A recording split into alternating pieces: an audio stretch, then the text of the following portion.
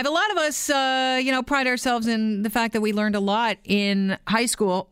Sadly, many of us did not learn about financial literacy, and that's something we need to know. Remember when you'd be in school and you think, how am I going to use this later in life?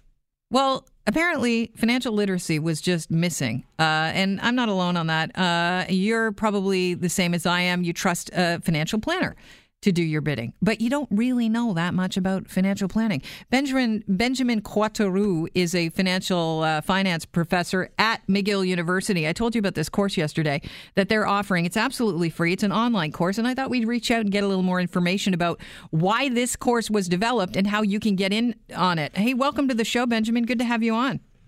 Hi, good morning. Well, we've been looking at the data and a lot of surveys that suggest that probably close to half of Canadians often feel overwhelmed about their finances. Yeah. And what we feel is that, of course, we're not going to turn people into experts or professional financial planners with a short online course. But what we feel is that it doesn't have to be that complicated. There is not that much that you need to know in order to make a big difference for your financial security. What do you think people find most intimidating about the area of personal finance? Well, I'm sure every case is different, but my area of finance is investments. And I think that in the area of investments, it's intimidating to be faced with literally thousands and thousands of choices, right? I think it overwhelms people. And what I try to show, for example, in the section of the course on investments is that, yes, you have thousands of people in front of you, but actually there are only, with only a few rules that are easy to learn and understand, you can make a huge difference, and things don't have to be that complicated.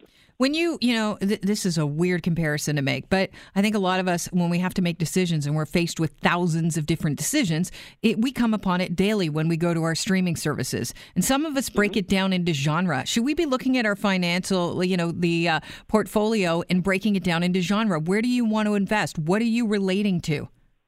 That's a really interesting comparison. Yeah, I agree. What I try to teach when I talk to people about investments, it's at the end of the day, the number one thing that will make the huge difference is how much of your investments you put in risky assets like stocks versus safe assets like CDs, certificates of deposits, or money market mutual funds. So I guess you can start by breaking down the thousands of choices into two big genres, big categories. And the allocation between the two is what will make the most difference. Now, this course is an online course. What does it look like? I know it's going to be 8 modules, but tell us a little bit about what we'd see if we sign up for this course. Sure. So there's a short introduction, and then you have 7 modules that last approximately 20 or 30 minutes. However, in my opinion, the modules are pretty dense.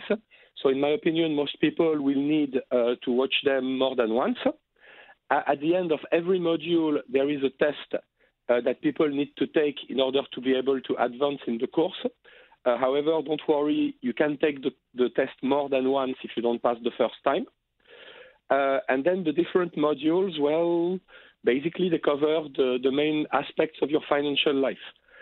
So you have one module, for example, you have a couple of modules on investing, including one module that deals with some aspects of taxes as they relate to investing. You have one module with some tips to draw your budget. You have a module about the different ways to borrow. I think this is something that's really important. People don't always realize, what they get into when they borrow money. For example, when they use their credit card. Right? When you use your credit card, you're really basically signing a contract. And if you don't realize, if you don't read the fine print, you may not realize what you're getting into, and it can be very expensive. I understand one of the other subjects you're going to tackle is real estate. A lot of people trying to park their money in those real estate investments. So real estate is, I understand it's a big concern for many people in Canada nowadays, right, with the worries about some markets being overheated. I think it's it's tough to make decisions with real estate because these are big decisions we're talking about. But we do have a module on real estate where at least we try to give an idea of the tools that people can use to figure out whether a particular property or a market is priced reasonably or not. And we also point out to people that even if they are not ready or not able to purchase one property, there are still some ways to invest in the real estate market. Is one of our biggest challenges taking the emotion out of these financial decisions? Yeah, absolutely. I'm glad you pointed that out. There is one module in the course that's about the impact that psychology has on people's financial decisions.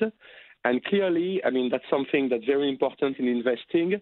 Our brains are not wired for investing. So I think that's why it's very important for people to acquire some knowledge, because the more knowledge you have, the easier it is to avoid making decisions in a panic or under the influence of emotions. And usually this type of decisions made under the influence of emotions are not good and can be very, very costly. I know that you designed this course in collaboration with RBC and the Globe and Mail. This is a university course, but it's not like taking a full 4-course credit, right? No, absolutely. It does not give any academic credit because we're talking about a course that lasts a total of 3 or 4 hours, right? And so that's not comparable to a full university course, right? But however, I strongly believe that by remembering just a few simple rules, you can make a huge difference on your long-term financial security.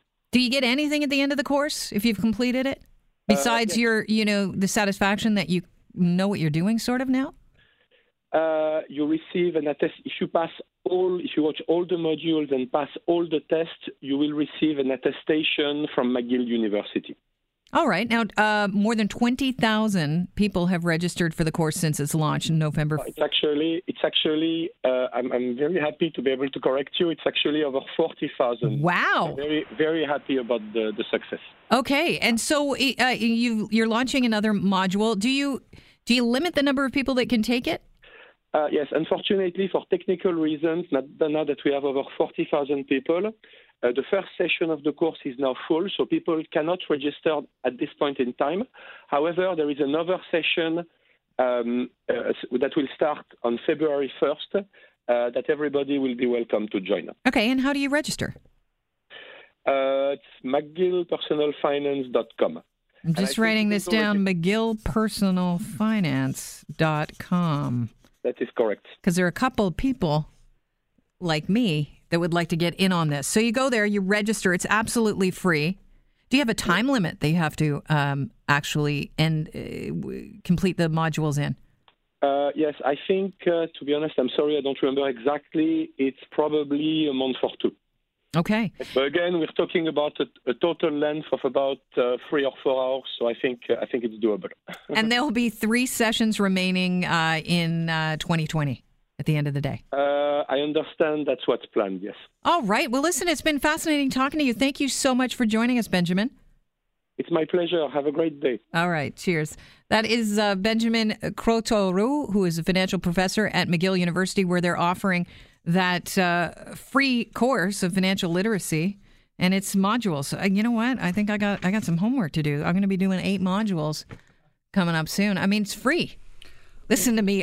I'm always looking for a good deal. It's free, but it sounds fascinating, and it sounds like a great jumping off point. I think it's a fantastic course, and who doesn't need that? And where was this? I mean, 20 years ago, I think that students everywhere should go through something like this. Talk about e-learning. Why aren't we doing this in high school? I completely agree with you.